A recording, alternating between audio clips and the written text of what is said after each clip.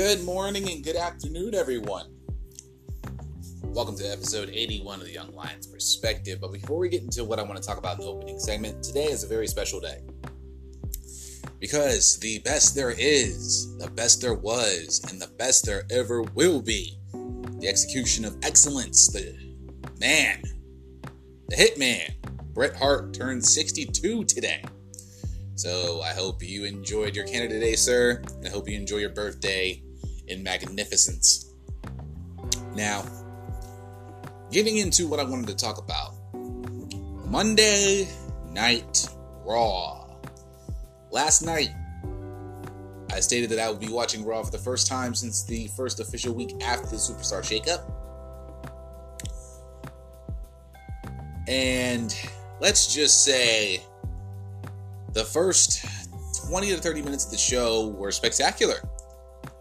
And the remainder of the remaining 50 minutes, I should say, that I watched Monday Night Raw were absolutely atrocious. Safe to say it was 80 minutes of my life that I could not get back. And with good reason. So let's talk about it real quick. So Monday Night Raw started off with Braun Strowman and Bobby Lashley in a Falls Count Anywhere match. And I was very surprised. It didn't start with any, 20-minute promo segment. It didn't start with Roman Reigns. It didn't start with Shane McMahon. It actually started with an actual match. So, out the gate, I was already thinking, man, I think Paul Heyman might have convinced Vince McMahon to actually do something other than what they've been doing for status quo for so goddamn long. So, the crazy part about this, now this match ended in a no contest when pretty much Lashley had hit a vertical suplex on Strowman, went for the cover, got the 2 count.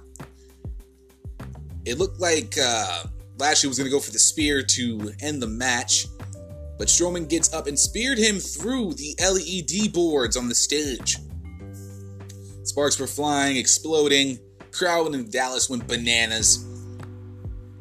Crew rushed to the scene with fire extinguishers, and they were "This is awesome" chants, "Thank you Heyman" chants. I had to literally go on Twitter to see the video because for some reason my cable box decided to go full retard and just want to reboot during the matchup. So I tweeted out, "What the hell just happened?"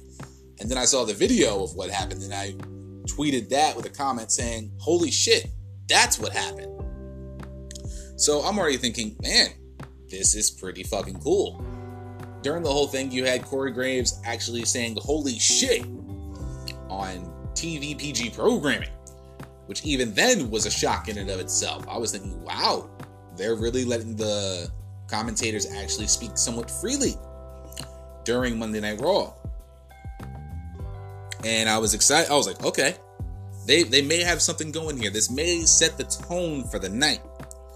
So after that whole spiel, out came the War Raiders, Hanson and Raymond Rowe, for a match against the New Day. And I'm thinking in my head, well, this could be a really solid match, 10-15 minute match. Hopefully the War Raiders get a victory to start actually giving them some momentum and start their climb up the tag team division. At that point, that's where it all went to shit. During the match, Samoa Joe came out, took Xavier Woods off the apron, and went for the Coquina Clutch. Referee called for the bell, giving the victory to the New Day by disqualification. Out comes Kofi Kingston for the save. And then we got the inevitable 6-man tag team matchup with the New Day taking on the War Raiders and Samoa Joe. Now, here's a couple things that I just wanted to put out there for this. One, why did this have to lead to a 6-man tag?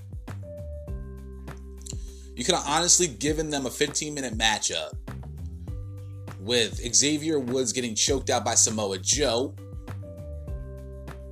and it either leading to a match tonight for SmackDown Live with Samoa Joe barred from ringside, or you could have had Samoa Joe do the same thing to Woods, which allowed the War Raiders to get a 2-on-1 advantage and giving them the victory, thus Samoa Joe screwing over the New Day and pissing off Kofi Kingston even more. Kofi Kingston comes out. Samoa Joe could have ran under the barricade, started playing mind games with Kofi Kingston. None of that happened. Instead, Samoa Joe makes Kofi Kingston go to sleep and having him tap out. Well, not even tapping out. He passed out from the Coquina clutch. You have your WWE champion losing in the decision of this matchup 2 weeks before Extreme Rules, which pretty much tells me, and should pretty much tell all of you, because over on this side of the world, when it comes to wrestling, we have common sense, logic, and rational thought. That Samoa Joe more than likely is not going to defeat Kofi Kingston to become the new WWE champion.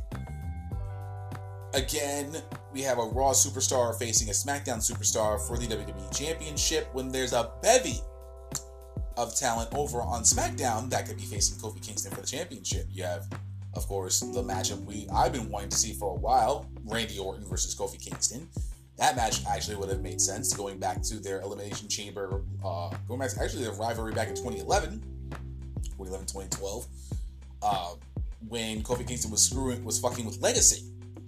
And him messing up Randy Orton's car, then Kofi Kingston, of course, getting some sort of revenge on Randy Orton during the Elimination Chamber match, and then starting a feud for the WWE Championship at Extreme Rules, which really could have been a dope match. The rumor of a ladder match, really I could care less about, because we all know Kofi Kingston is going to more than likely win this championship match anyway. So like I said prior, you could have just had Samoa Joe cause the disqualification, or have him use the Coquina clutch on Xavier Woods. Like I said, in having a 2-on-1 situation, Big E doesn't realize it, and him getting one over on Kofi and the New Day. That was all kinds of logic gaps in and of itself. But the fact that you have your WWE champion lose it on weekly episodic programming is just an ass backwards idea. It doesn't make any sense. I understand, it's like a 2-3 week build, but there's just so many logic gaps in and of itself within those two segments. We then had Drake Maverick bringing his wife Renee Michelle to Raw, even though they were supposed to be on their honeymoon. And Drake Maverick, still obsessing over the 24/7 championship. Renee Michelle having to make him choose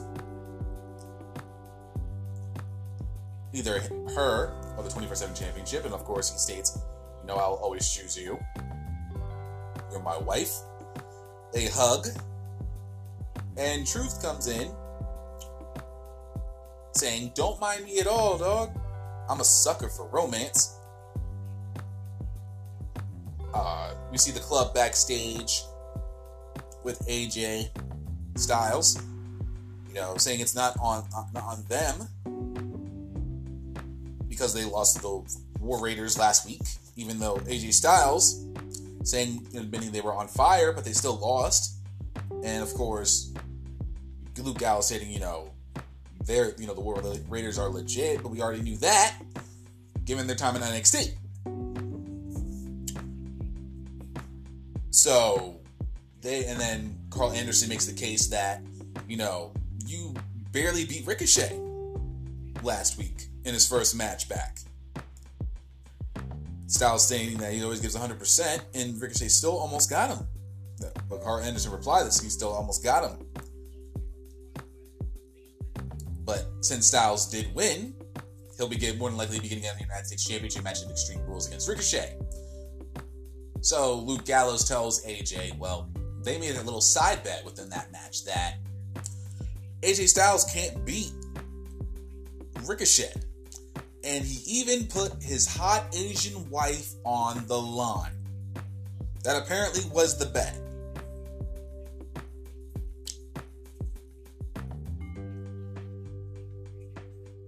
That was just weird in and of itself. I mean, why have this type of script between the club? You know, why would you want to put your hot Asian wife on the line? And I've seen her. I've seen his Instagram. She's a very good-looking woman. Don't get me wrong. But there was no need to throw that in there whatsoever. It really didn't make any damn sense. What also didn't make any damn sense was having Cesaro versus No Way Jose. Cesaro gets the jobber entrance. He was already in the ring, waiting for No Way Jose to come out. But the main reason they did this was because R-Truth was part of the Conga line, pretty much trolling Drake Maverick. You know, he's dancing on the outside, doing whatever, dancing with his wife, Renee Michelle. He then goes up, lays on the barricade, trolling Drake Maverick and begging him to pin him. In which Renee Michelle looks at him as, you know, what are you doing? Why are you trying to obsess over the championship? Then they sit back down, Truth moves on, and then all of the remaining rest of the catering club on Monday Night Raw, Cedric Alexander and Titus O'Neil, leading the charge. R-Truth gets the hell out of Dodge and goes back into the backstage area. Cesaro then attacks Jose from behind, beats him down for about a minute, hits the neutralizer, and that literally was the end of that segment, which basically didn't make any lick of goddamn sense. Now, at the start of the show, I think someone actually got fired after the show because they initially showed the Street Profits. That's right. Your current reigning and defending NXT Tag Team Champions unfortunately made their main roster debut on a nothing episode of Monday Night Raw. There was no reasoning behind it. There was no video package for them to hype them up before they made their debut. Nothing like that. The promo itself was trash. I personally believe that was just... It didn't make any sort of sense whatsoever for them to even be on the show. It didn't make any sense for them to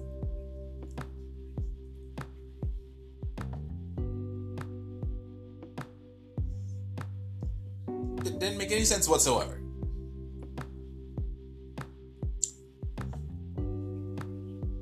It was just so terrible. I mean, they had Montez Ford doing, his Rock deal. And, of course, Angelo Dawkins, wasn't having any of that. After their introduction, they said they're missing something, some flavor. They said they're here for a special reason. And they said they're bringing the swag back to Raw. And the titles that they have don't stop them from having smoke. Chanting, "We want the smoke." This didn't make any sort of sense. At all. It really didn't. Because why are you having your current reigning and defending NXT Tag Team Champions on Raw? I'd love to know why. I really don't honestly get the concept of this at all. I don't.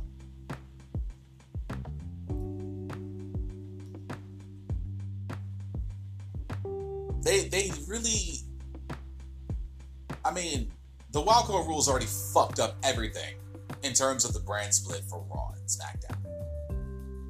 But now you're just bringing up NXT talent to just bring up NXT talent.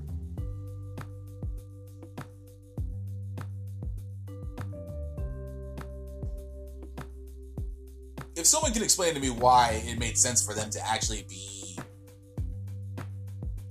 there last night, I would love to know. Because honestly, I couldn't give a fuck at all about this. We then had The Miz doing a backstage interview with Charlie Caruso. And then, of course, we found out a little earlier that he was going to face Elias once again in a 2 out of 3 falls match.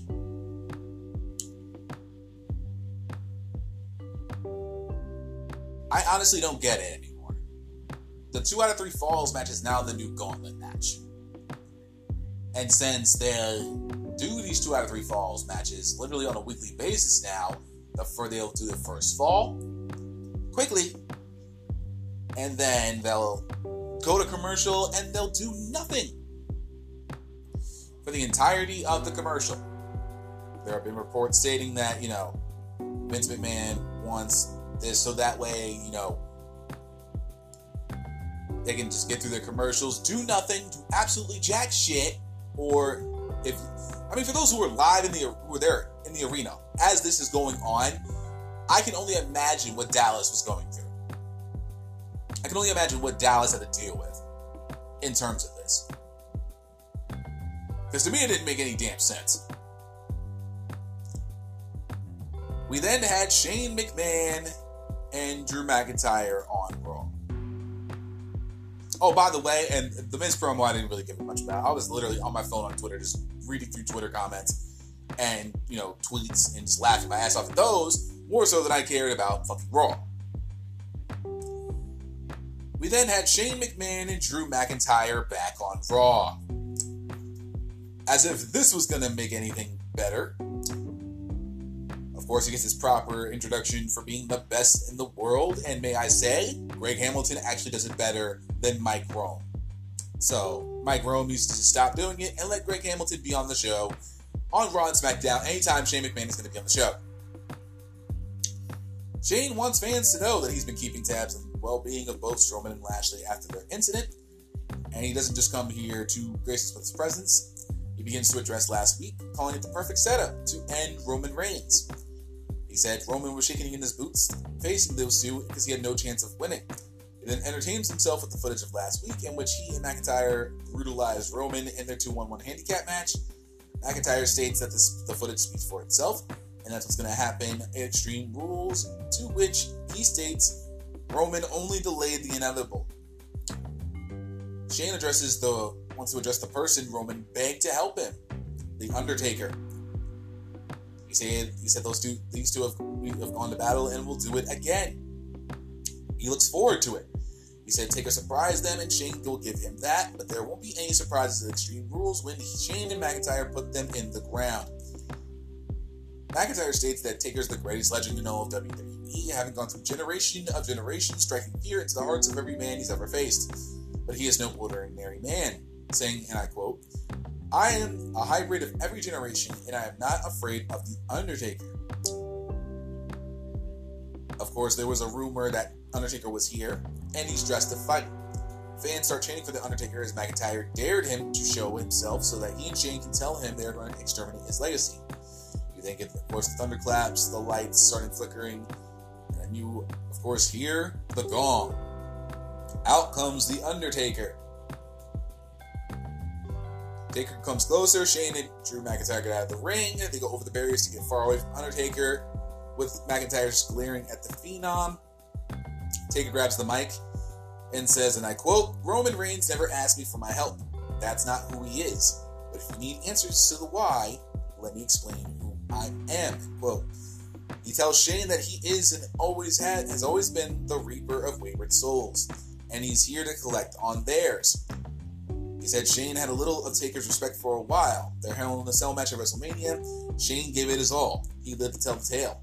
But then, like most mortals, Shane fell victim to his own greed and ego, saying then, to end his promo, and I quote, "You may be the best in this world, but where I'm sending you to, you'll be nothing more than another couple of lost souls suffering the torment and the torture of the acrid stench of death that will be for all eternity, and they will never rest in peace."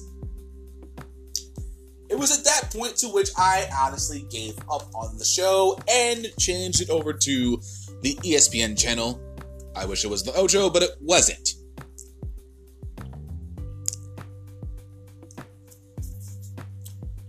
Ladies and gentlemen, again, I lost 80 minutes of my existence watching this product. Now, I understand, Heyman is the executive director of Monday Night Raw.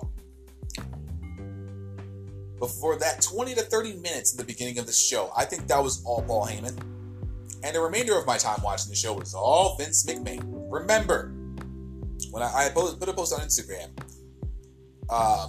with a screenshot of Cultaholic, of course, breaking the news that Paul Heyman and Eric Bischoff would be the executive directors for Raw and SmackDown, respectively. I said, before you begin your parade, remember that they still have to answer to Vincent Kennedy McMahon.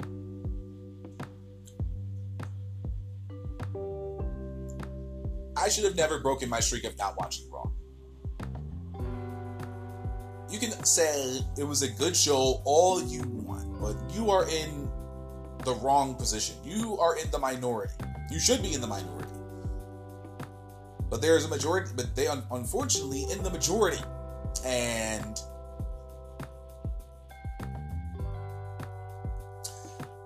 WWE is in a sad state of affairs right now. I mean, we have the Go Home show next week for Monday Night Raw. And then we have Extreme Fools. You heard me right. Extreme Fools.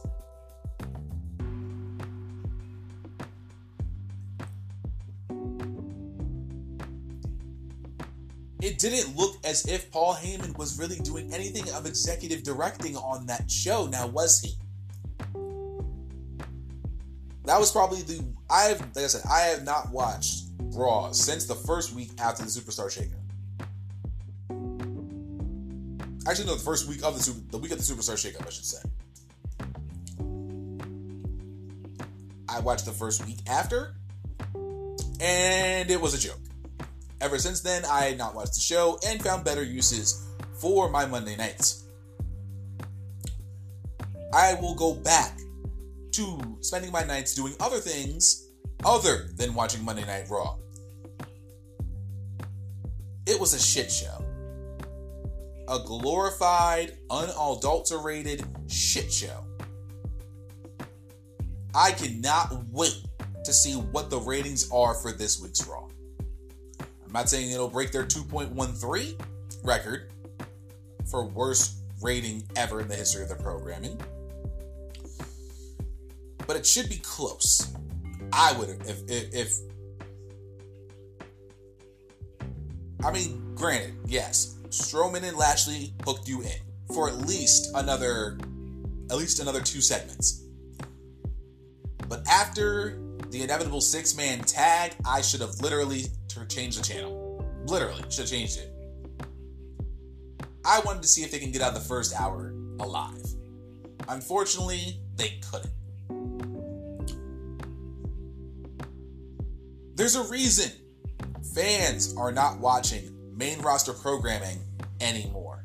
Or actually, they are. They're just fucking stupid.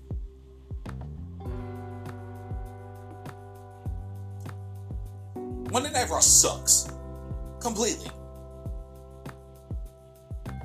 I'm going to keep sounding like a broken record. With the talent that you have on just Raw alone, the storylines that you could be doing for the entire brand as a whole should be destroying any hopes of AEW getting more traction than they are. That's God's honest truth. That is undisputed.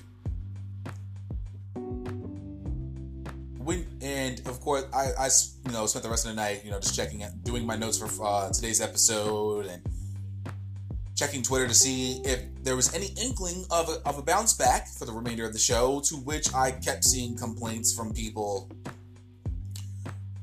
complaining about the show, how shitty this segment was, how crappy this segment was, including one particular segment of the show in which Mike and Maria Kanellis made their Raw debut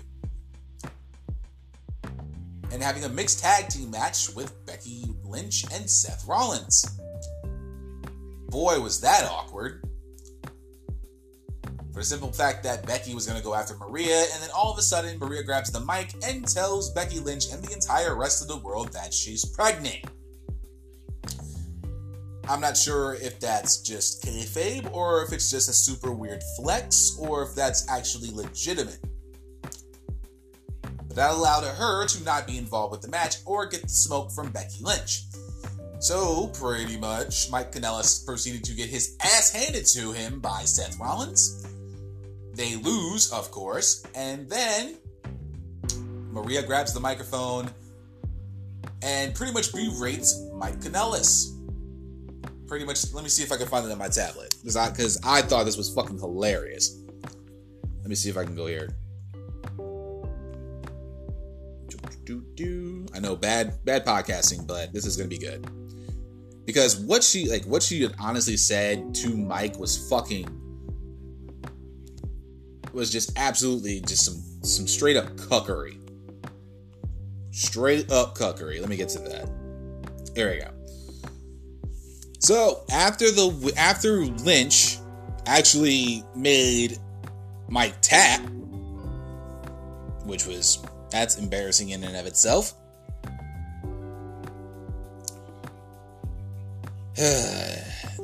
Maria grabs the microphone and says that she can't believe Mike is the father of her children.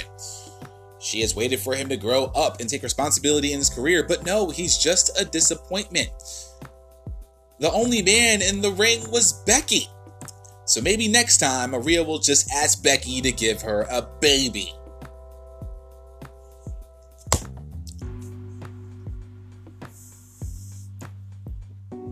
They literally signed a 5-year contract for Vince McMahon to book them to have Maria berate Mike Kanellis and make him look like an absolute cuck. I'm going to say that one more fucking time for the people in the back, in just case you missed that part because you had to do something real fast. They signed a 5-year contract for Vince McMahon to book them to have Maria grab the microphone and berate him and make him look like a cuck on live national cable television. Is this what we're doing in 2019? When we found out that Mike and Maria Kanellis were signing a 5-year deal, I literally laughed out loud. I was in the gym, working out, getting my swole on, and I was reading this news. And thank God no one was actually in the gym that I go to, because it's just a little apartment gym in my complex. I laughed my ass off for literally 2 minutes. I fell to the floor, laughing at the fact that after the entire spiel of Mike and Maria wanting to leave, wanting to get out of their contracts, they signed a 5-year deal anyway.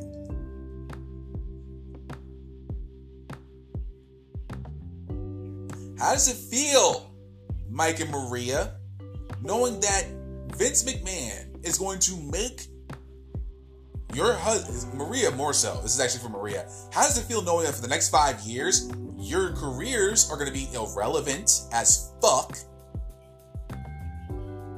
and that he's booking your husband to look like a cuck on national television? if you're okay with that for the next 5 years, I understand. You have a child together. You're married. It's very, the money is there. You guys will be taken care of. Both of you will have no problem keeping your finances in order. Make sure your child has a wonderful life. But at what expense? At what expense to your psyche?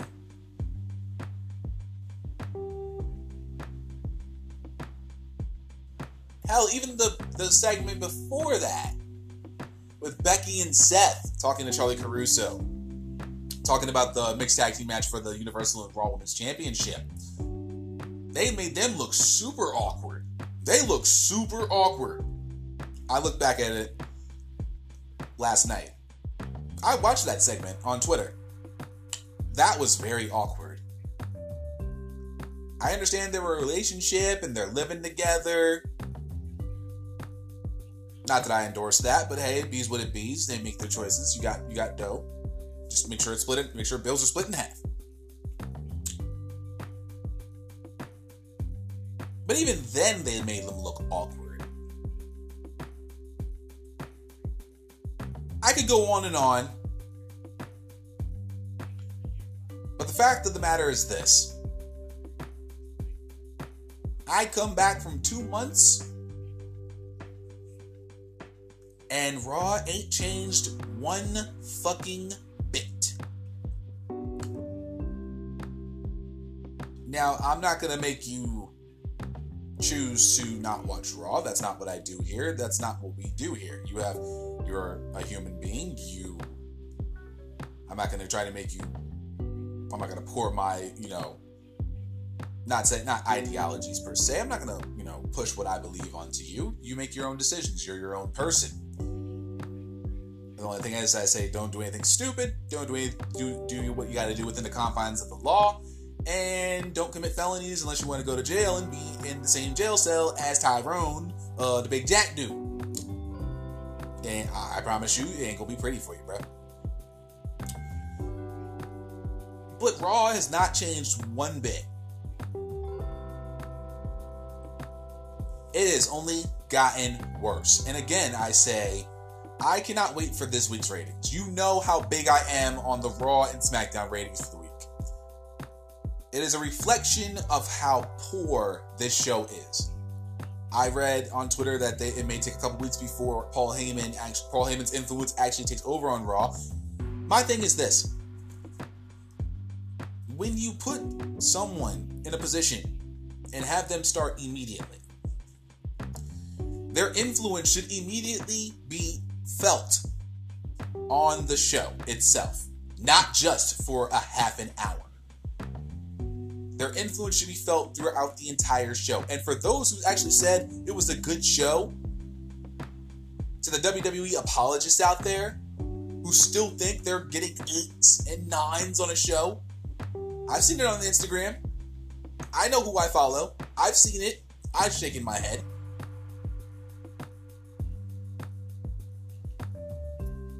Tell me what really were the high points of this show. On Twitter, @SwaySenator_WWY. And if you're listening to this and you have a friend who actually is a WWE apologist, I ask of you to get them to hit me up on Twitter so we can hash this out. Because I really want to know how you thought that last night was actually a good show. Because I didn't. For the hour and 20 minutes I spent trying to force myself to watch this show, I couldn't take it any longer. People, it's getting to a point where I may just not watch main roster programming at all until it gets better, and spend my Mondays and Tuesdays actually doing things I enjoy. Working on notes for the podcast, working on studies for future things, planning my workouts for the week, cooking for the next couple of days, so I had lunch and stuff for work. I would literally rather do that than watch Monday Night Raw and SmackDown Live. And it's a shame that even with the hiring of Heyman on Monday Night Raw as the executive director, Vince McMahon's influence still reigns over the Red brand. This is episode 81 of the Young Lions Perspective, and with that being said, let us begin.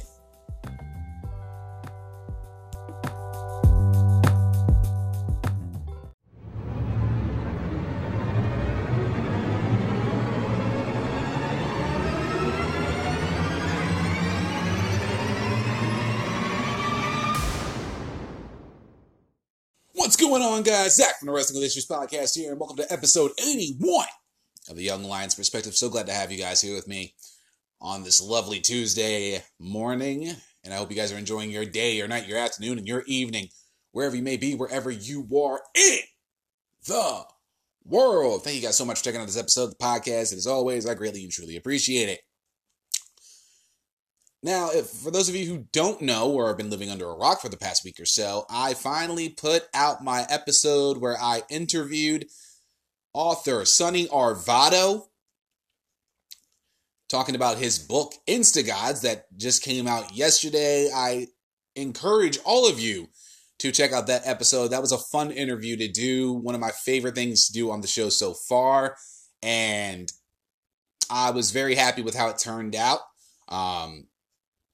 Really happy with how it turned out, man. It's really cool to see, at least, some of y'all actually, checking it out. Please tell a friend about this episode and let them know that, Zach's got this interview going with Sonny Arvado. It's a really good interview. Definitely get the word out about this interview, man. It was really fun to do, and I could not be happier with how it turned out. So if you want to check that out, please do so. Definitely show the episode some love, man, and tell a friend about this episode. It was really fun to do. AEW Fyter Fest. The good, the bad, and the ugly. Before we get started, I want to say that, of course, Fyter Fest was pretty much a B-level pay-per-view. It had its moments. It definitely had its moments to shine, but it also had its low points. And we'll get into all that a little bit later on. For the most part, AEW Fyter Fest was was good to watch. It was really interesting to see, different names, different talent, get their shot in the matches that they had. But there were some points in the program where I was just scratching my head or literally just looking down in disgust. And like I said, we'll get into all that a little bit later. But we got to get into the good. That was AEW Fyter Fest. I did all my notes yesterday. I have it all written down here. I'm looking at it. And let's start off with, we always start off with the beginning of the show, because without beginning, honestly, there's no story to tell. AEW's tag team division isn't just the Young Bucks and the Lucha Bros, because they have the one thing WWE doesn't have right now with their divisions. The one thing they don't have is depth. You got not just the Young Bucks and the Lucha Bros, but you also have the Best Friends. You also have the Dark Order. You also have the Private Party, and we'll talk about them in a second. SCU and Helico and Jack Evans if they decide to get signed. You have what I'm hoping is Jungle Boy and Luchasaurus, a boy and his dinosaur. As a tag team in the tag team division. LAX, I know their contract is up with Impact in August. Who knows who's the speculation they're going to be. I know the Good Brothers, Carl Anderson and Luke Gallows, their contract is up in September, and they have chosen not to re-sign. So who knows where they may go. They may go back to New Japan. They may go to AEW. Who knows where they'll go. But they're adding to their depth, and that's always a good thing. I'm a big fan of tag team wrestling. I've always been a tag team wrestling fan for the longest time, ever since I can remember when I was a kid. And I like this division they have right now, and I have seeing that they have the opportunity to build on that tag team division, especially if like LAX, Gallows and Anderson start showing up. If Jungle Boy and Luchasaurus become an actual thing, in the tag team division. I think they'll be pretty fucking cool. Depth is important because not only can you have your top feud for a tag team championship, but you can then have secondary feuds to build a top contender to be next in line for said tag team championship. The tag team match itself, the triple threat tag match, was fucking awesome. I really thought it was really fucking good. A great way to start the show. But when we get into talking about the main card on the bad, you'll understand why I believe this match should have been on the main card as opposed to another match that we'll get into. This tag team match really showed themselves off. All 6 men did their fucking job. And 2 people in particular had what I felt was their true coming out party. And that was the Private Party, the team of Mark Quinn and Isaiah Cassidy. For those who don't know, they were a huge staple on House of Glory Wrestling. That's when I first found them. I heard of House of Glory Wrestling through JD from NY206, who's an actual commentator on there. He's for those who don't know, he's a prominent YouTuber in the wrestling IWC. He gets a lot of shit for what he says, but he always keeps it 100 with everything that he states, even if it's, the negative. And sometimes you gotta criticize the form. And he criticizes the form when they actually deserve it. If it's good, it's good. If it's not, he'll tell you. I'm the same way.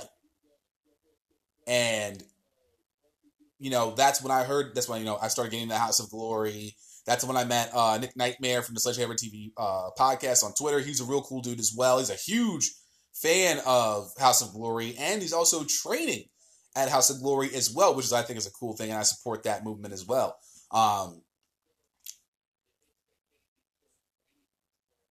These 2 are amazing. And if you watch the triple threat tag match on Fyter Fest on Saturday night, you know exactly what I'm talking about. These 2 are going to be wonderful names, and they're going to become household names in the tag team division once they start getting weekly programming in October. Really, really cool to see them have a coming out party. No pun intended, of course. Of course, the Best Friends got the victory and move on to All Out to fight for a first round bye in the AEW Tag Team Championship Tournament. After the victory, the Dark Order come out. Well, they don't come out, but they have a video package talking about, how they were going to be their first victims. And they were going to be the ones they're going to go after. Then the lights went out. Then their minions surround the ring. After that, the lights go out again, and the minions are gone. So they have some sort of, higher power, and I'm doing, in a sense, I'm doing air quotes for that. But my third point was that they are doing the slow burn on the Dark Order. I'm all for it. Because you're going to need heel tag teams. In any promotion, you'll need a solid, strong heel tag team. And I think the Dark Order could be that tag team. I know a lot of people really aren't fond of the Dark Order as of right now because we don't know much about them. But I know over time they are going to have the Dark Order really come out to play. And I hope they start having them come out to play more so and have them be more prominent as we lead into All Out at the end of August, which will be cool. I like what they did here with the tag team matchup. Every team had a moment to shine. Every person in that match had a moment to shine. And that's why I think right now depth is a big factor in the tag team division. Going back to our first point. Very impressed with what they have so far. And I hope they actually build upon that going forward. Because they already stated they want to make tag team wrestling relevant in AEW. And I have no problem supporting that movement. The commentary team was much better than they were during Double or Nothing. And that's always a good thing. With Double or Nothing, back to the end of May during Memorial Day weekend, it was good, but I knew there were some flubs and all that stuff, and they knew they were going to build upon that. Jim Ross knew that. He's even stated it in interviews. They know they're going to get better. They were fantastic on Saturday night. I felt this is their best so far. They did very well. Excalibur, Jim Ross, and Golden Boy are a great three-man team. If they go as a duo with Jim Ross and Excalibur, I think those two can definitely play off each other very, very well. I enjoyed all three of them. There wasn't a point where I was listening to the commentary. I was like, "What the fuck did you just say?"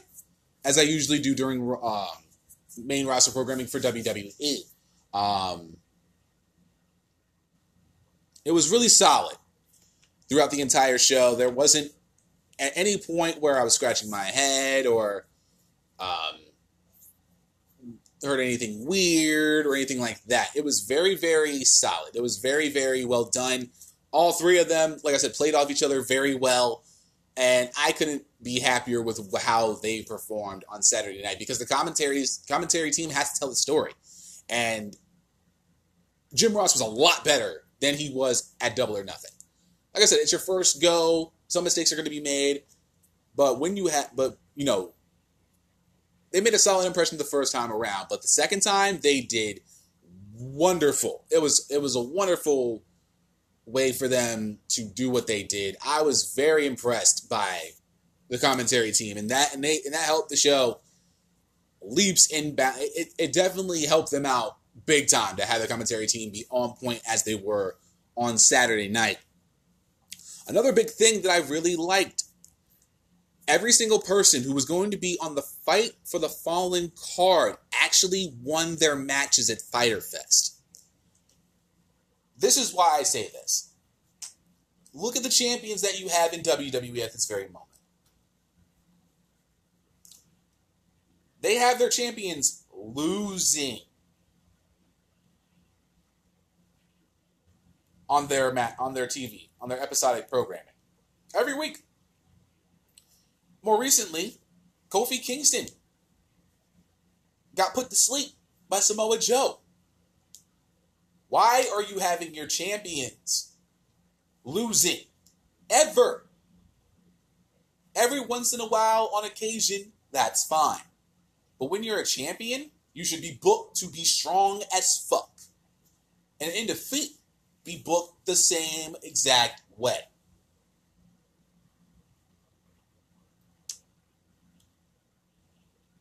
I think, what was it, Allie? When she faced Leva Bates, she won her match.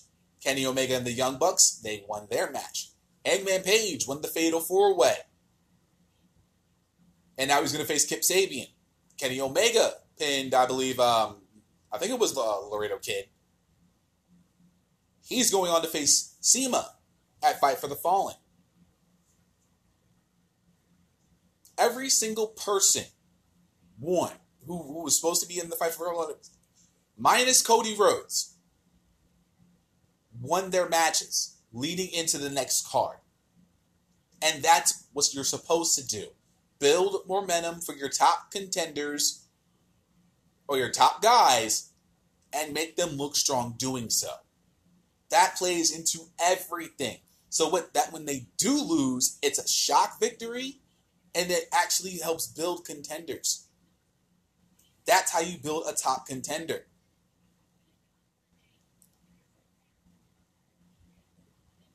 It's very, very logical. And it's very easy to do.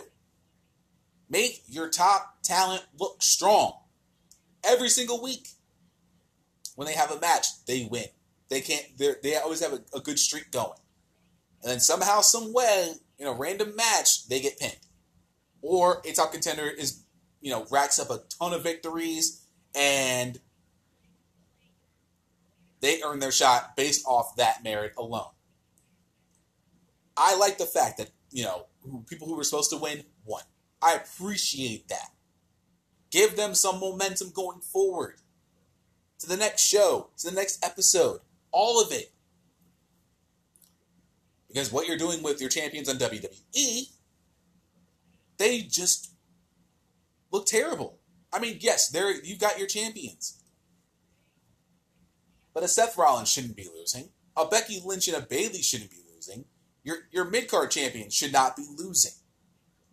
Ricochet should have never lost the night after Stomping Grounds to AJ Styles.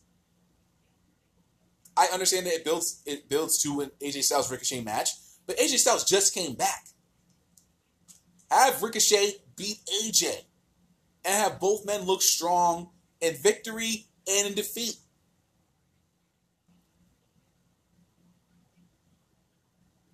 It's not complicated to do so. The Fatal 4-Way match was one of the best matches on the card. But what made this entire match, the promo that MJF cut before the match, stole the damn show. If y'all watched Fyter Fest on Saturday, as it was free on BR Live, and I still believe it is free, and you can go back and watch that right now if you want to, go listen to that Maxwell J. Friedman promo. Not only listen to that promo, but then listen to his promo at the press conference after the show. This man, and I even stated on Twitter, is a natural heel. He's a natural. This man can cut promos as if it was his day job. And he is going to be a solid piece in AEW going forward into 2020. The match itself was great. I enjoyed it for the most part. Yes, there were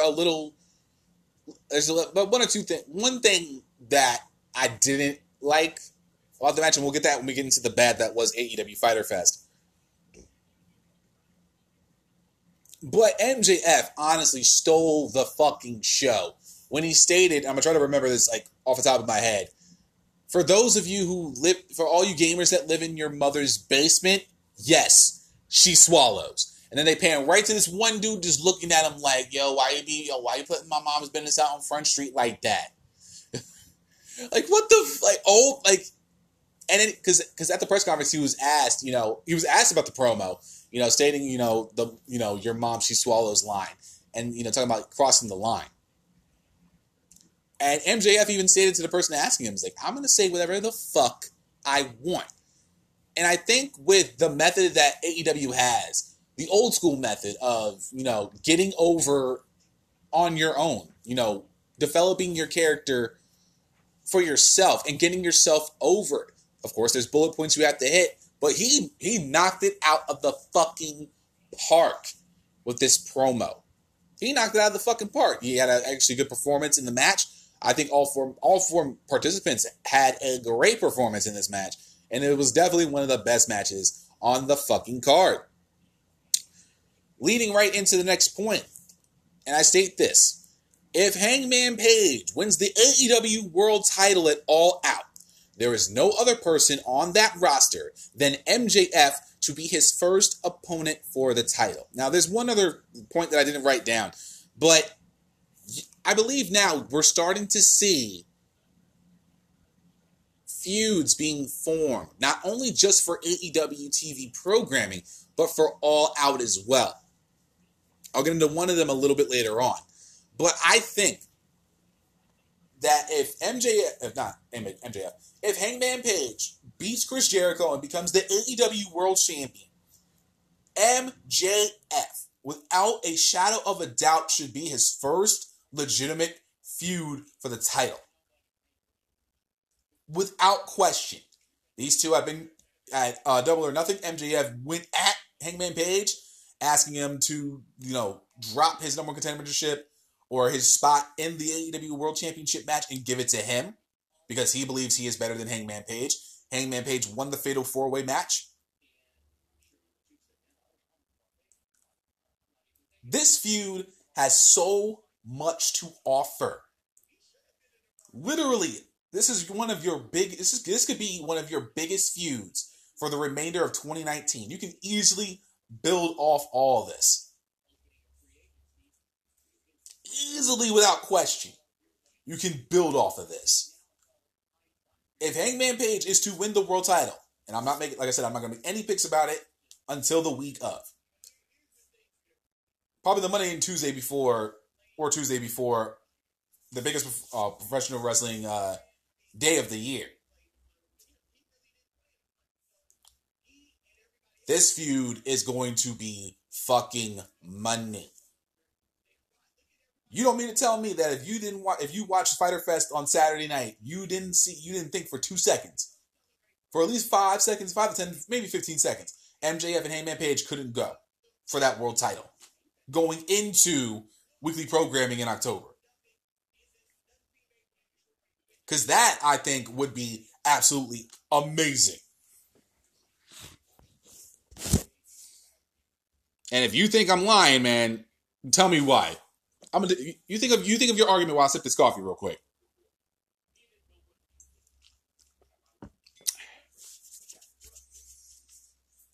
Darby Allin became a household name after his match went to a time limit draw against Cody Rhodes.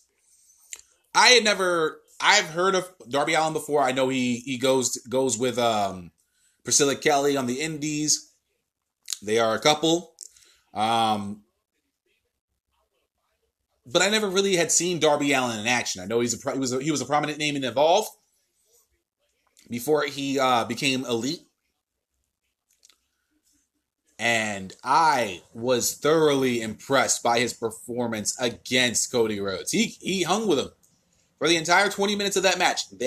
He hung with him completely. I was shocked that it went to a time limit draw. But with that, they really made Darby Allin look like $1,000,000 on Saturday night. Even when Cody hit Crossroads multiple times, Allin kicked out. He put Allin in the body bag that he had for Cody. Rhodes did. Hit him with the disaster kick, unzipped it, went for the pin, and he still kicked out. The crowd in Florida was going bananas for this match. When it came to this part in this match I will never forget. The man did a trust fall. While Cody was on the apron on the outside, did a trust fall. Cody moves out of the way and he hits back first onto the hardest part of the ring. And still kept fighting. That alone makes you a household name because nobody forgot about that spot. I love that spot. That spot was absolutely fucking insane. Now we know who Darby Allin is. At least for one night, we knew who Darby Allin is. I was impressed by this dude. This dude has some skills. Whatever he's learned over the past few years, man, he showed his ass off on Saturday night, man. I was thoroughly impressed by this man, and he's definitely in my conversation for MVP of Fyter Fest. Without fucking question. It was great. He had a great performance, and I was wonderfully happy with how it came out. The chair shot that Cody Rhodes received from Shawn Spears was fucking beautiful for one simple reason. Shock value. Now, I know that Cody had stated, there's no shock value in professional wrestling. There is, dude. Because when you took that shot right across your head, and then you were bleeding out of the back of your head, and you had to receive 12 stitches because of it, that in and of itself was shock value. I know unprotected chair shots are very taboo nowadays. And good on Jim Ross for bringing up the whole CTE issue for, because I know it's a big thing in professional football and the NFL with concussion protocols, and now that's being a very prominent thing in the league. I know Junior Seau had CTE and he committed suicide, which is an unfortunate thing. But I was fine with how this result came out, with Shawn Spears going after Cody Rhodes. I'm sure in his character he took offense to what Cody said about him in the lead up to Fyter Fest. After they had made the official signing for Shawn Spears, calling him a great hand. I'm sure he took offense to that. And there was a promo. I'm going to tell you right now, if this match doesn't happen at All Out with Cody versus Shawn, they're missing a great opportunity to make this shit go down. Cody versus Shawn Spears has to happen at All Out. I already know Cody is pretty much committed to teaming up with his brother to face the Young Bucks, but at All Out, it has to be Cody Rhodes versus Shawn Spears without question. Just based off of that chair shot alone, then almost going after Brandy, and luckily Aubrey Edwards is there to stop him. But that has to be a match at All Out. And y'all know I'm going to be willing to pay $50 to watch that match. Because this match now, and that's the good thing, and that's the thing about what they're doing right now. They're giving you storylines within the show in and of itself. Hangman Page and MJF. You know, Kenny Omega, Jon Moxley at the end of the show. At the end of the show on Saturday night. That's going to be leading into All Out. Now you got Cody Rhodes and Shawn Spears for All Out. That's got to be a match, dude. Without question, that has to be one of your matches for the card. Because that match alone can definitely steal the show. And it'll be Shawn Spears' coming out party as a man now in another promotion other than WWE. Everything about the 6-man tag team match between the Elite, the Lucha Bros, and Laredo Kid was on point from beginning to end. Earlier in the evening, I think the whole point of Fyter Fest, like the side story was that, you know, Fyter Fest was going to give the Elite the VIP experience, a luxury room, a beautiful spread for food, all this shit, a pool, a dope ass pool. They got a kiddie pool, cheese sandwiches, and they lost their backs. I thought it was hilarious. And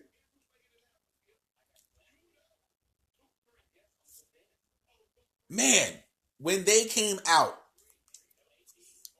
the freaking Young Bucks came out as Ryu and Ken from Street Fighter. Some random jabron came out and just started doing some Batista shit.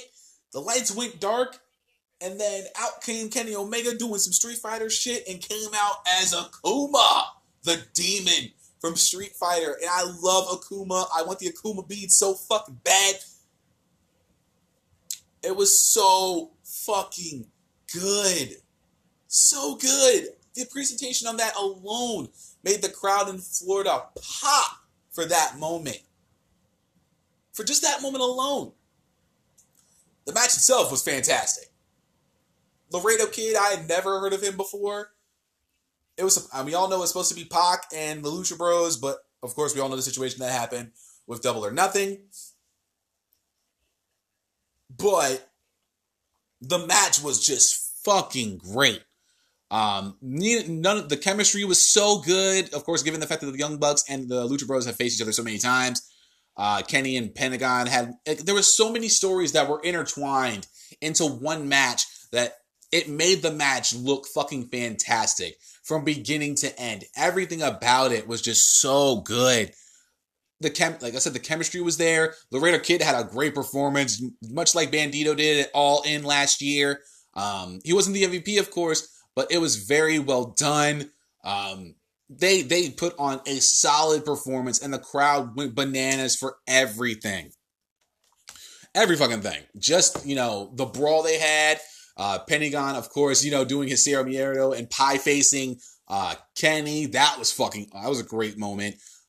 Just from beginning to end, this match was just so fucking great. So many moments in that match, I can't even think of them all right now. That's how good this was. And I know the Lucha Bros going forward will be prominent on AEW.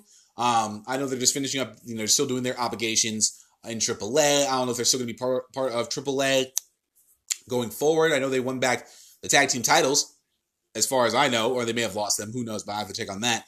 But this match was so fucking fantastic. And it definitely was easily in the running for my match of the night. Without question, in the running for match of the night for me. The last point I want to make for the good that was AEW Fyter Fest, Jon Moxley and Joey Janela's unsanctioned match will easily put the entire Extreme Rules card to fucking shame. The presentation of this was fucking fantastic. Justin Roberts was in the ring, pretty much stating to the crowd that the six-man tag team match between the Elite taking on the Lucha Bros and Laredo Kid was the main event of the card. And that this is not even a sanctioned match.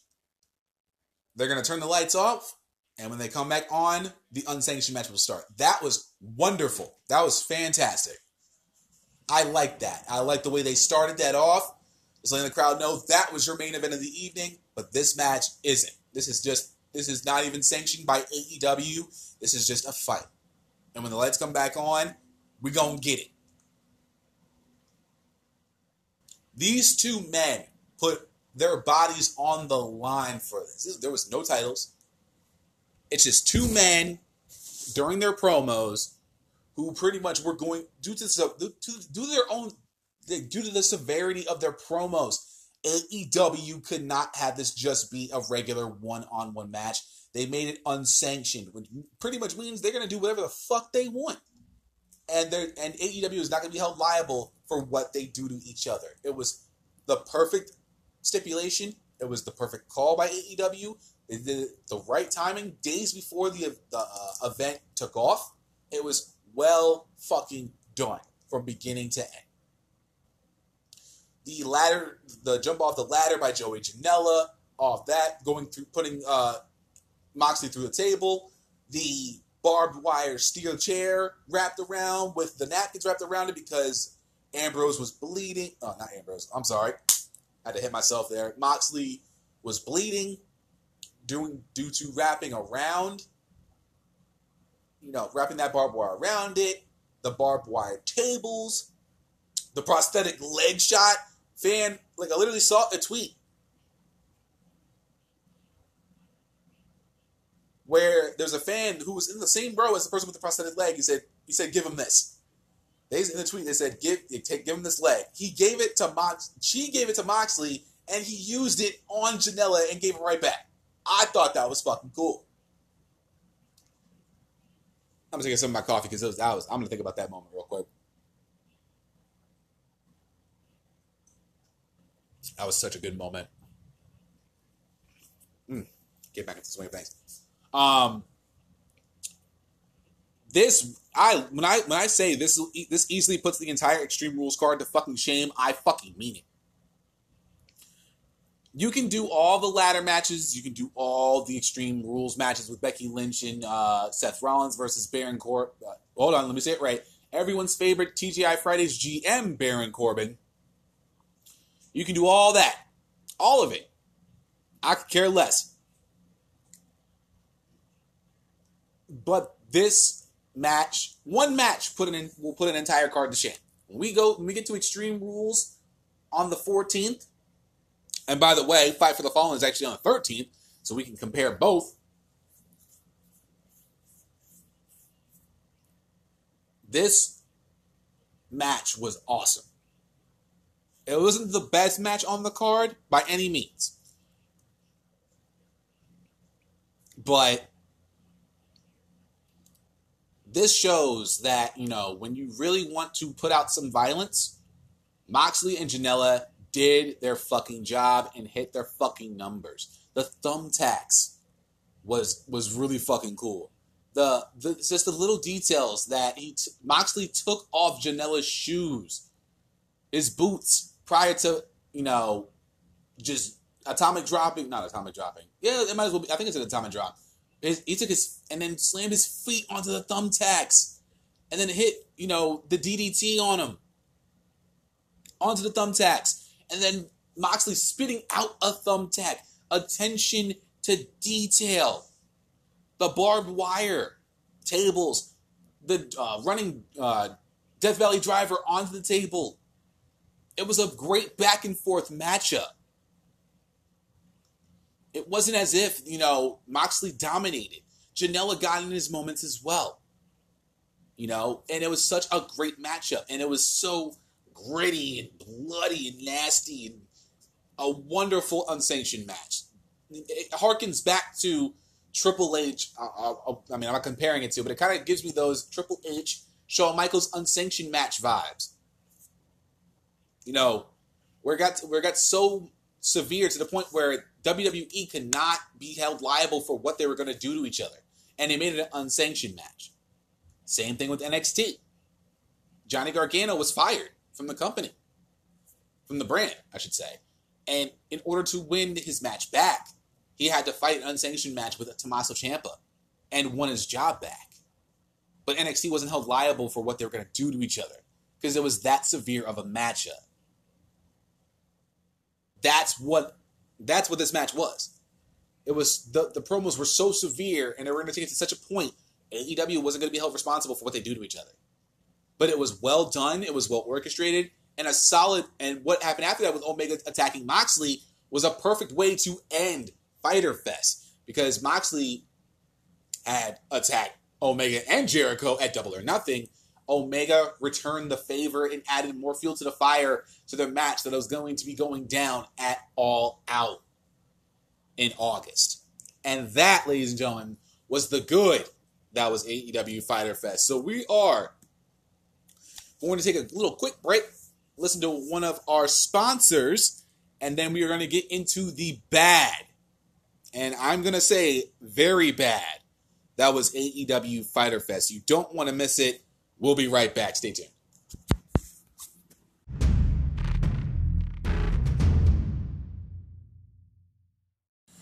Welcome back to the good, the bad, and the ugly. That was AEW Fyter Fest, episode 81 of the Young Lions Perspective. And now we are getting into the bad. That was AEW Fyter Fest. And starting off immediately, if 2/3 of the pre-show and the first half of the main card aren't up to par, the quality of the show goes down dramatically, and so does my grade for the show overall. I'll get more into one of the matches in the ugly, because that, oh my god. And if you watched the show last night, you'll know exactly which match I was talking about. But starting with the pre-show itself, the buy-in.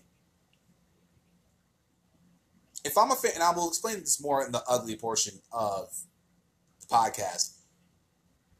When I'm watching, if I'm a person who's never heard of AEW, and a friend, tells me, yo, dude, you gotta check out this product, AEW, all this stuff, man. This is gonna be, they're having a show for free on Saturday. I'd be like, oh, if I'm still a professional wrestling fan, hey, let me know, oh, really, new promotion, Cody Rhodes and all that stuff. I'll check it out. And I watch the buy-in, and I see the triple threat tag match, and I'm like, oh, shit, that was cool. I wonder what else we're gonna do for this. And then I see Allie versus Leva Bates. And I'll explain that a little bit later on. And then I see the Alex Jabali, Michael Nakazawa match. If I'm a person who's never heard of AEW before, this is my first time watching it, I may, if I'm just a person never hearing about the product, never hearing about, AEW at all, I've heard the other names and stuff, I would be hard-pressed to actually want to watch the main card. Me personally, if I never heard about AEW, and this is my first time watching it, I'd probably be like, okay. I kind of have an idea, professional wrestling, not every match is going to be on point. Not every match is going to be a 5-star match. But the second and third match on the pre-show really didn't do AEW any favors whatsoever in terms of getting people to actually check out Fyter Fest. If all they saw was that first hour or so, and they immediately were asked, gun to their head, would you watch the main card based off that hour alone? I'd be shocked if a good majority of people said I would watch the main card based off of what I saw at the pre-show. I would watch the main card, but I'd hope that it would be better than what I had seen in that buy-in show. And I'm being dead serious. Because that Allie versus Leva Bates segment, that was pretty, I thought it was okay. It really wasn't all that special. I mean, yeah, Allie got the victory, but the match itself was kind of bad. And like I said, I'll explain that more later on. But that And then the Alex Bailey, Michael Nakazawa match, I will say that's going to be your ugly, by the way. And I'll explain more about that once we get to that portion of the podcast. But the first half of the main card, up until the Fatal 4-Way, was all right. It was decent. It wasn't really anything to write home about. It wasn't really anything to, Christopher Daniels and Cena, that was all right. The triple threat match, women's match, I'll get into in a second. But if you're trying to put your best foot forward, you want to have at least, something a little bit better than what they brought to the table on Saturday night. Not every show is going to be good. We know this. We all know this. Look at what WWE's main roster's doing. But that was not up to par. Ali Leva Bates was not up to par. Bailey Nakazawa definitely was not even close. Christopher Daniels and Cena was all right. And getting into the women's triple threat match between Rio, Yuka, and Nyla Rose. Although Rio gaining the victory was a shock, the women's triple threat match was missing a little something. You know what I mean? I felt like it was just missing like an interference or just a distraction. Kind of, when we look back at the women's match at Double or Nothing between Kylie Ray, Britt Baker, and Nyla Rose, and then they added Awesome Kong into the mix. I was hoping that Kong and Nyla, I thought Kong was going to show up. That's what I felt. I thought Kong was going to show up and either attack her or at least distract her. And either Yuka or Rio was going to get the victory off of that. Something like that. Just a little something more to the dish. You know what I mean? It was just missing that little something. The match itself was all right. I'm not going to lie. The match itself was all right. It was decent. It did what it needed to do. And Rio getting the victory was definitely a shock. I was shocked by the fact that she got the pin. I was actually going for Yuka in the match. But and the kind of the rivalry between Rio and Yuka starting to build, I did like that. But it just really didn't hit the mark as well as I thought it was going to. I know they were gunning for a bullseye, and they got a 6 or a 7 out of trying to get the bullseye. It was just missing an extra little ingredient in that matchup. And that kind of made the match seem a little bit dull at times. Yes, there were some spots that were actually good, but it was just missing that last little piece, that last little ingredient. And that could have made the match just that much better. Now, I'm all for the librarian gimmick with Leva Bates and Peter Avalon. But man, did they miss their mark on Saturday night. Leva Bates comes out,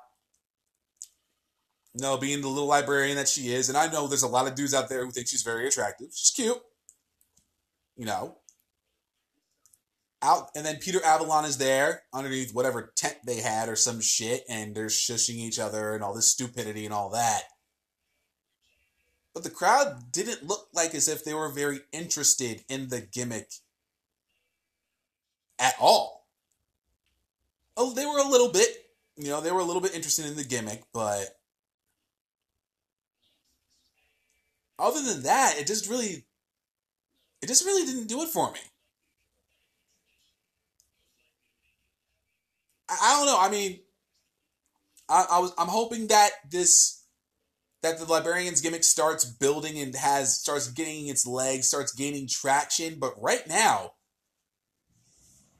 I'm really not feeling it. I'm really not feeling this gimmick. I understand, the Young Bucks picked Peter Avalon, Cody picked Leva Bates to be the librarian. And they have two librarians. Peter Avalon did not help in helping Leva win her match against Allie. That really didn't help matters at all. It just didn't do what it was supposed to do. And like I said, I want every person on that roster to succeed. But that crowd was not like, you could like, if you go back to the match itself and you watch that promo by Leva and Peter Avalon cut, you could tell that the crowd was very disinterested in the product and what they were bringing to the table. I hope over the next weeks and months the gimmick starts gaining traction, and it's more than just Leva and Peter talking about reading some books and shushing the crowd. I'm hoping that Leva and Peter Avalon start beating people upside the head with the books and start getting victories off of that, becoming heels in a sense, and getting more reaction from the crowd, because they honestly got next to nothing from the Florida crowd on Saturday. And that can hurt a gimmick. If the crowd isn't into it, it does hurt. Now, like I said, hopefully they start getting into a little bit more heelish tactics that helps them win matches.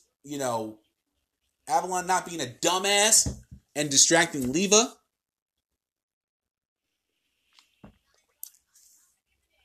But it just didn't really do it for me at all on Saturday. Not one bit. And hopefully it does get better. Hopefully they do build on, what they've got going here. But they should just charge that to the game, throw that one in the trash, go back to the drawing board, and actually work on this gimmick and making it better for themselves and what they're trying to do with the gimmick itself. Oh, and last bit, and trust me, the match between Allie and Leva Bates didn't do us any favors either.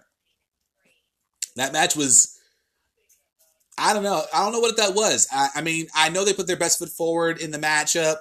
It had its moments. Allie getting her a little bit of revenge, stomping out the finger of Leva Bates. That was a good moment in the match. Just the match, it kind of looked like it kind of was the equivalent of a six woman tag team matchup that they used to do between like Bayley, Sasha Banks, and Natalya versus the Riot Squad for like 17 weeks in a row. Know what I mean? That's what it felt like. It felt like watching that. That was my bathroom break match of the night. Got it out of the way. Just, hopefully when we get to Fight for the Fallen and Allie takes on Brandy Rhodes, hopefully these two work together better and we get a better match out of these two than we saw with Allie taking on Leva Bates. Christopher Daniels versus Sema was a decent way to open the show, but I'm sure they could have placed a better match in this position. I alluded to this earlier on in the good that was AEW Fyter Fest. And the match, and I honestly would have put the triple threat tag match in place of Christopher Daniels versus Sema. I would have switched those two. I understand you're trying to get the buy-in to get fans hyped up, but with the implications this tag match had,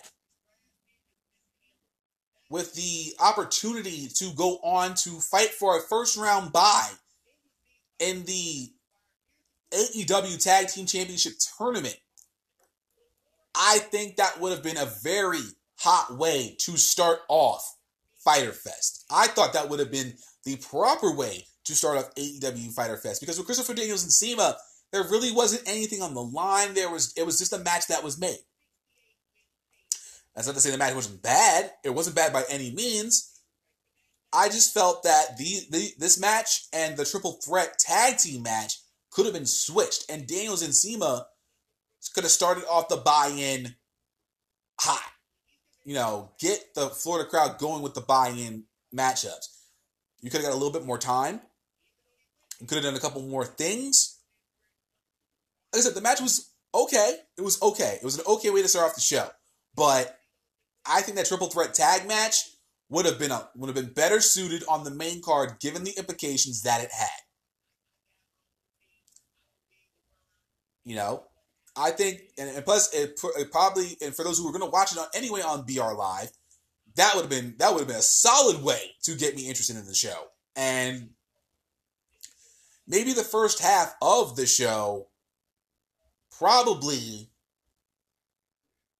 would have, in a sense, I think, personally, I would have given it a better grade than I am going to give it had this been on the show. Had that tag match been to open up the card. But what we got from that tag match to open the card up like that would have been absolutely insane. But I think why they did it is because that match went kind of long, about 15, 20 minutes or so. And I kind of figured other matches in the card were going to go longer anyway. So that's probably why they didn't put that match in the main card. So I can get it from that aspect. But had they switched those two matches, I guarantee you the quality, the grade I would have been giving it would have been a lot better than what I'm going to give it for this show. The last point I have for the bad, that was AEW Fyter Fest. I wanted to see more Jimmy Havoc and Jungle Boy in that Fatal 4-Way match, and maybe some Luchasaurus as well. The Fatal 4-Way match was dope. I love the Fatal 4-Way match. That was a really cool match to watch. I enjoyed it. All four of those guys, the reason they had this match was because MJF, during the promo at Double or Nothing, he got attacked by Havoc and Jungle Boy, which led to the Fatal 4-Way match on Saturday night. I would have really liked to see a little bit more Havoc and Jungle Boy in that matchup. I know most of the focus was on MJF and Hangman Page, with the winner facing Kip Sabian at Fight for the Fallen. But I would have loved to see a couple more spots from both guys, especially for Jungle Boy, who I've never really seen before. I know he's Luke Perry's son. That's one of the main things we know about him. But I really would have loved to see both of them, show out a little bit more in this match, have a little bit more shine, because you're trying. I know you're trying to get I know they're trying to get the roster. They're trying to put faces and names and have everybody see what they bring to the table. But just adding a little bit more to that match, another, I'd say 4 to 6 minutes in that matchup, just to get a couple more spots in with Havoc and Jungle Boy, definitely would have helped this match. It's definitely in my top 3, for sure. I will tell you all that right now. Match of the night. But, actually, I lied. It's a toss-up between Moxley and Janela and the Fatal 4-Way as to if they're going to make it on there. So I'll figure that out as I'm going. But seeing, the match itself, like I said, it was good. I enjoyed it for sure. Just, if they got a little bit more time to do a couple more spots and letting Havoc do a couple more things, let Jungle Boy do a couple more things, getting Luchasaurus involved at some point in the match, if they had, I'm trying to think of, it was like the Big Show, I forget who it was. I think it was Rey Mysterio was on top of Big Show's legs, and they did that crazy flying crossbody off his shoulders. I would have loved to see that, because Luchasaurus is a tall motherfucker. Let's get that one thing out of the way right now. He is tall as shit. I would have loved to see some sort of spot like that with Jungle Boy. And I would have done it and I saw the one move that Jungle Boy did. I think he was going off of the turnbuckle on the outside when he was on the apron, and his feet clipped the turnbuckle. I would have done it if I was producing it. I would have had all 3 men on the outside, MJF, Hangman Page, and Jimmy Havoc. I would have had Luchasaurus be in the ring. Jungle Boy goes onto his shoulders from the top of the turnbuckles, and he would have done like a moonsault off of his shoulders onto those 3. That would have been a dope spot instead of that turnbuckle spot where he clipped his feet on the turnbuckles. Because you heard that. I heard that. I heard his feet clip hard. And that was heard throughout the entire arena on Saturday night. I thought that would have been a dope spot and a spot that people would have remembered. You know, especially for those who have never really heard of Jungle Boy before, that alone would have kept me. That alone, but the entrance was, like I said, his entrance was dope. He was on Luchasaurus' shoulders. That was really cool. But if they did that spot as opposed to that turnbuckle spot, I would have marked out, and B, I would have loved that moment even more, and that definitely would have easily put them in the top 3. Instead of me having to try to figure out what match between Janela Moxley and the Fatal 4-Way is going to be in the top 3 for the night. So that is the bad that was AEW's Fyter Fest. Not a lot of points there, but they are major points to be talked about. I'm sure there's more that I missed, and if I did miss it, if you do listen to this podcast, let me know on my social media, and I'll give you guys at the end of the show. We're going to take a little quick break. And then we're going to get right into the ugly that was AEW Fyter Fest. And there's a reason I didn't talk about this match throughout the entire show. I'm going to get right into that. Stay tuned.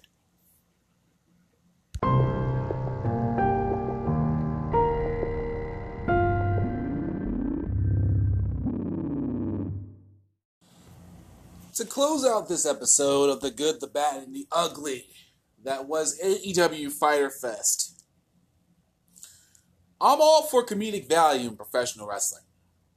But what Alex Jabali and Michael Nakazawa did on Saturday night was no laughing matter. It was quite embarrassing, to say the least. And if I were someone watching AEW for the first time, I would be concerned about the rest of the show entirely. Now, for those of you who don't know, I think it was All In last year, Alex Jabali was also in a match. That was actually better than this match. This match was god-awful. God-fucking-awful. Just from the beginning of it, it was just... It was just embarrassing to watch. Even my mom was watching the match with me. And she was pretty much saying, what the fuck is this shit? And she rarely watches wrestling. But when she saw this particular match, and that was the only match she pretty much saw, as unfortunate it was, she was just as embarrassed as I was to watch this match. The baby oil was whatever. The thong.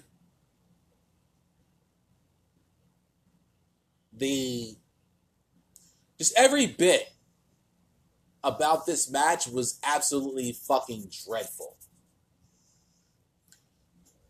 It was just fucking disgusting. It was just... If there was a worst match of the year list I would do, that would probably be number 1 right the fuck now. There's no other way to describe this as embarrassing. No other way to describe it. I mean, you can go down the list. Shitty, dreadful, god-awful, painful, stressful, face-palming beyond belief.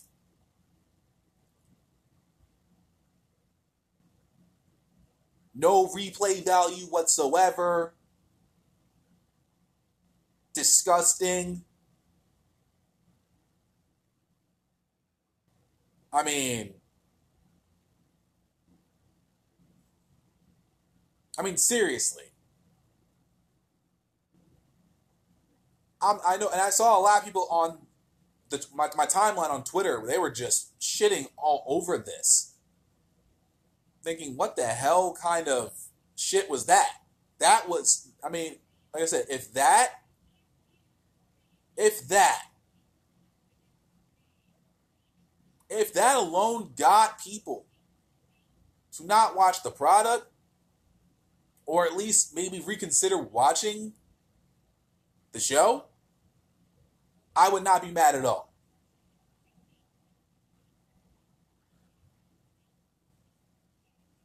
I mean, as a podcaster, as a pro wrestling fan, that was something that I could have done without. And having the head, the head executive of this whole convention, which is where they were, I get you want to be a part of the show, but seriously, in that capacity, maybe that should be his last match. Ever. Like, ever in history. Michael Nakazawa, that was literally his the first time I saw him wrestle, and I was just not impressed. The thong, using it, and then using it on the ref's face, and then using it on Jabali's face. Your balls was in that, man! That's the way you get a victory, is using that thong and putting it on. That was. I hope that at least at Fight for the Fallen, we don't get this kind of match, that they focus more so on the wrestling and not comedy. I'm all for comedy. I'm all for a comedy in my wrestling shows if it's done right. R-Truth and Drake Maverick, they do it right. They've done that right. Although I hate 24/7 title for everything that it stands for, the comedy gold these two produce with each other is fucking hilarious. And I love that shit. But what Jabali and Nakazawa did on Saturday night was beyond my train of thought. I lost IQ points. I wanted to throw shit. I literally, for 3/4 of that match, I hung my head down in disbelief. That was atrocious. I hope I never see I really hope I never see Alex Jabali wrestle ever again. I know he's not a wrestler. He's an amateur. The match was just wrong. It was just bad. It was just so bad. It was supposed to be a hardcore match, and they did a little bit of hardcore, but it was just a glorified shit show. That's what it honestly was. A glorified shit show. That was a waste of my fucking time. That literally took the pre-show down to just god-awful levels. And if you didn't want to watch the main card because of it, I would have been perfectly fine with you doing so. That was a tragedy. A fucking tragedy. And I hope we never see that kind of match ever again. I don't want to see a Michael Nakazawa match ever again because of that. I don't. I hope we never see that again. I hope we never. I mean, I know he's all elite, but I pray they never do that kind of match ever again. Because that was just god awful, disturbing, just all types of wrong on so many fucking levels. Now that we got all of that out of the way, we can start handing out awards for AEW Fyter Fest. This is my favorite part of the good, the bad, and the ugly. Let us begin. Let's just get the worst match of the night out of the way. Michael Nakazawa and Alex Jabali was the worst match on the night. That was a terrible match, and as I explained just a little while ago, that's why it was worst match of the night. Going into the top 3 matches of the night. Number 3. I'm going to go. I said earlier that it was a toss-up between the Fatal 4-Way and the Joey Janela Jon Moxley match. I'm going to give Jon Moxley and Joey Janela's unsanctioned match the number 3 spot. I don't like to do ties. Don't like to do it at all, but it was a very solid way to end the night at Fyter Fest, especially with what happened after the match with Omega attacking Moxley.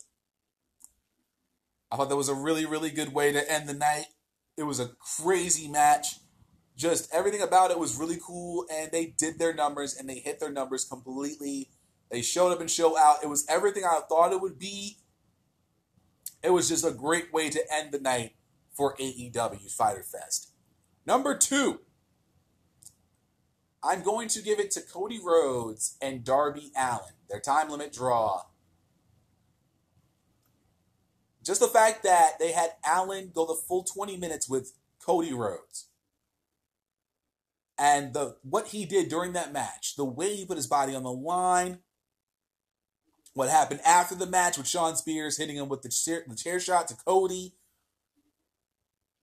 He became a household name to the rest of the world on Saturday night with that matchup. And that basic reason alone is where it's at number 2. I loved every bit of that. It was fucking amazing to see the back and forth between these two. I thought it was going to be a straight up Cody Rhodes victory, giving him momentum towards the tag match, but they really produced this very well. It was a well thought out match. The body bag spot was fucking epic with the disaster kick. That was awesome. I loved it. I loved every bit of it, and it was well fucking done. And I hope I can't wait to see more of Darby Allin. That's what I really got out of it. I can't wait to see what Darby Allin does next. I hope they put him in the all-out card. I really do, because I think after that match, I think he earned that. I really do think he earned that and earned his spot to be on All Out in August. And it should be easily obvious what my match of the night will be. The 6-man tag between the Elite and the Lucha Bros and Laredo Kid. Like I said earlier on the good that was AEW Fyter Fest. From beginning to end, everything about this match was fucking spot on. The beginning of the match during their entrances, the Ryu and Ken costumes, Kenny coming out as Akuma, that, of course, in the gaming world, Street Fighter is the shit. I love Street Fighter, and that was fucking just perfect with how they actually came across with that. That was fucking awesome. I thought that was great. The match itself was amazing. Everybody in that match hit their numbers. Everybody had the moment to shine in that match. From beginning to end, that was, for what it was worth, that was match of the night. The crowd was into it from beginning to end. The crowd was popping for pretty much everything in that match. And it definitely captivated the crowd. It kept the crowd invested. I was happy with it. I watched it twice. That's how good this match was. I watched it twice, beginning to end. And that was, seriously, if you did not watch this match, if you did not watch Fyter Fest at all, I would strongly suggest you watch those 3 matches. Those 3 matches alone easily made the night. I loved it. I loved that match, and you can never go wrong with these 6 men. Hell, even if it was another person besides Laredo Kid in that match would have easily still been match of the night, without question. I fucking loved that match. My MVP of the night. I usually don't like to do ties. I don't like to hand out co-MVP awards. But this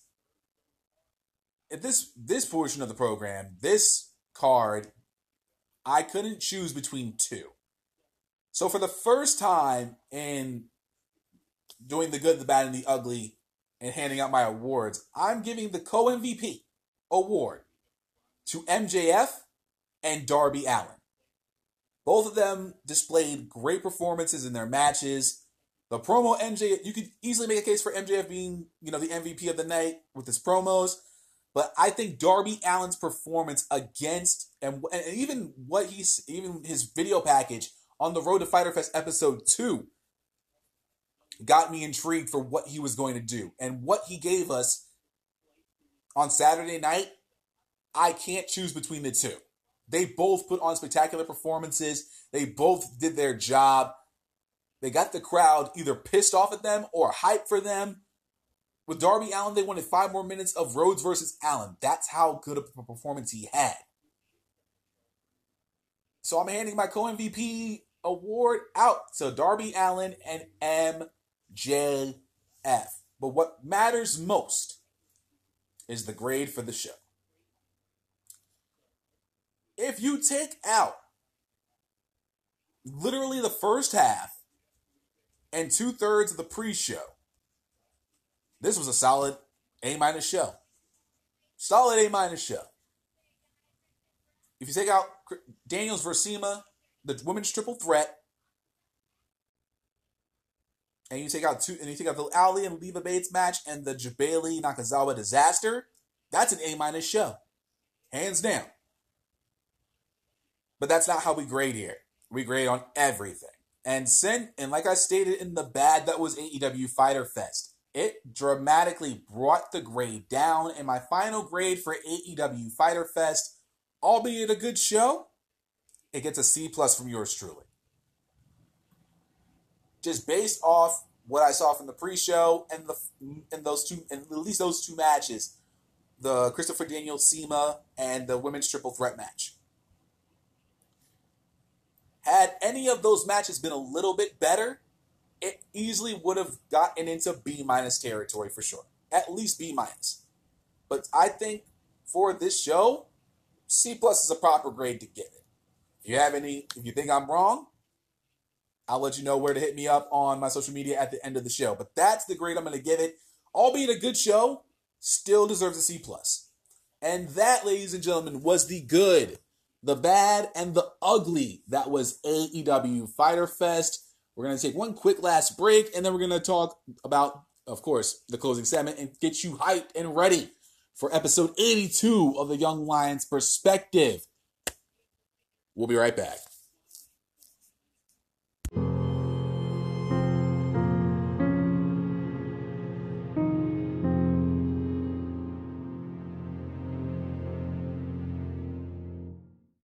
Well, guys, that's going to be it for episode 81 of the Young Lions Perspective, the good, the bad, and the ugly that was AEW Fyter Fest. I hope you guys enjoyed this episode, and I hope you guys enjoy your day, your night, your afternoon, your evening, wherever you may be, wherever you are in the world. Thank you guys so much for checking out this episode of the podcast. You already know, I greatly and truly appreciate it. If you enjoyed this episode, do not hesitate to share this episode across all your social media platforms, your Facebook, your Instagram, your Twitter, your Tinder, your Bumbler, your Bumble, your Tumblr, whatever social media you got. Share this episode across your social media and let the people know that the Young Lions Perspective is, especially on the road to the biggest professional wrestling day of the year, that we are here to stay. Now, guys, I also encourage you to check out episode 3 of the Outside the Ropes podcast, of course, which is a subset of the Young Lions Perspective. I do encourage you to check out that episode, the Sonny Arvado interview. I put a lot of effort into that, and I hope you guys do enjoy that. And if you did, tell a friend to check out this episode. I greatly appreciate if you do. If you enjoyed this episode, and you don't happen to have the Anchor app, but you still want to check out this episode or any of the other 80 episodes of the Young Lions Perspective, including 4 episodes of The Secret Files and now 3 episodes of Outside the Ropes, but you don't have the Anchor app, well, you can still check out the episode across 8 other platforms. That includes, of course, Apple Podcasts, Google Podcasts, Stitcher Radio, and, of course, you know it and you love it, that good old Spotify fam. Search for the Young Lions Perspective across all 9 platforms, and you should have no problem finding it whatsoever. If you want to stay up to date with everything that's going on with the Young Lions Perspective, when I'm doing live tweeting, any breaking news that I may put out on my social media, you can follow me on Twitter at SwadeSenator WWI. I do live tweeting for mostly SmackDown Live, NXT, NXT UK, AEW, any WWE live pay-per-views, any AEW live pay-per-views, and if still I have nothing else to do at 5 o'clock in the morning, any New Japan pay-per-views as well. If you want to stay up to date with anything I do on Instagram, which is where I do most of my breaking news and talk about certain things about the world of professional wrestling, you can follow me there at Young_Lions_Perspective. Follow me on both of those platforms to stay up to date with everything that's going on with the YLP podcast. Episode 82 will come to you this weekend, unless I got something going on and all that stuff. But barring anything else, episode 82 will be going down this weekend. your 4th of July weekend, of course. And I hope you guys have a safe and healthy 4th of July weekend. I will be talking about NXT and NXT UK review. Of course, last week I didn't do an NXT or NXT UK review due to the fact that I was doing the interview with Sonny Arvado and his book, Instagods, and I definitely want you guys to go check that book out as well. A fantastic read, and it's one hell of a classic that he's got on his hands. Until this weekend, guys, for episode 82 of the Young Lions Perspective, again, have a safe and healthy 4th of July weekend.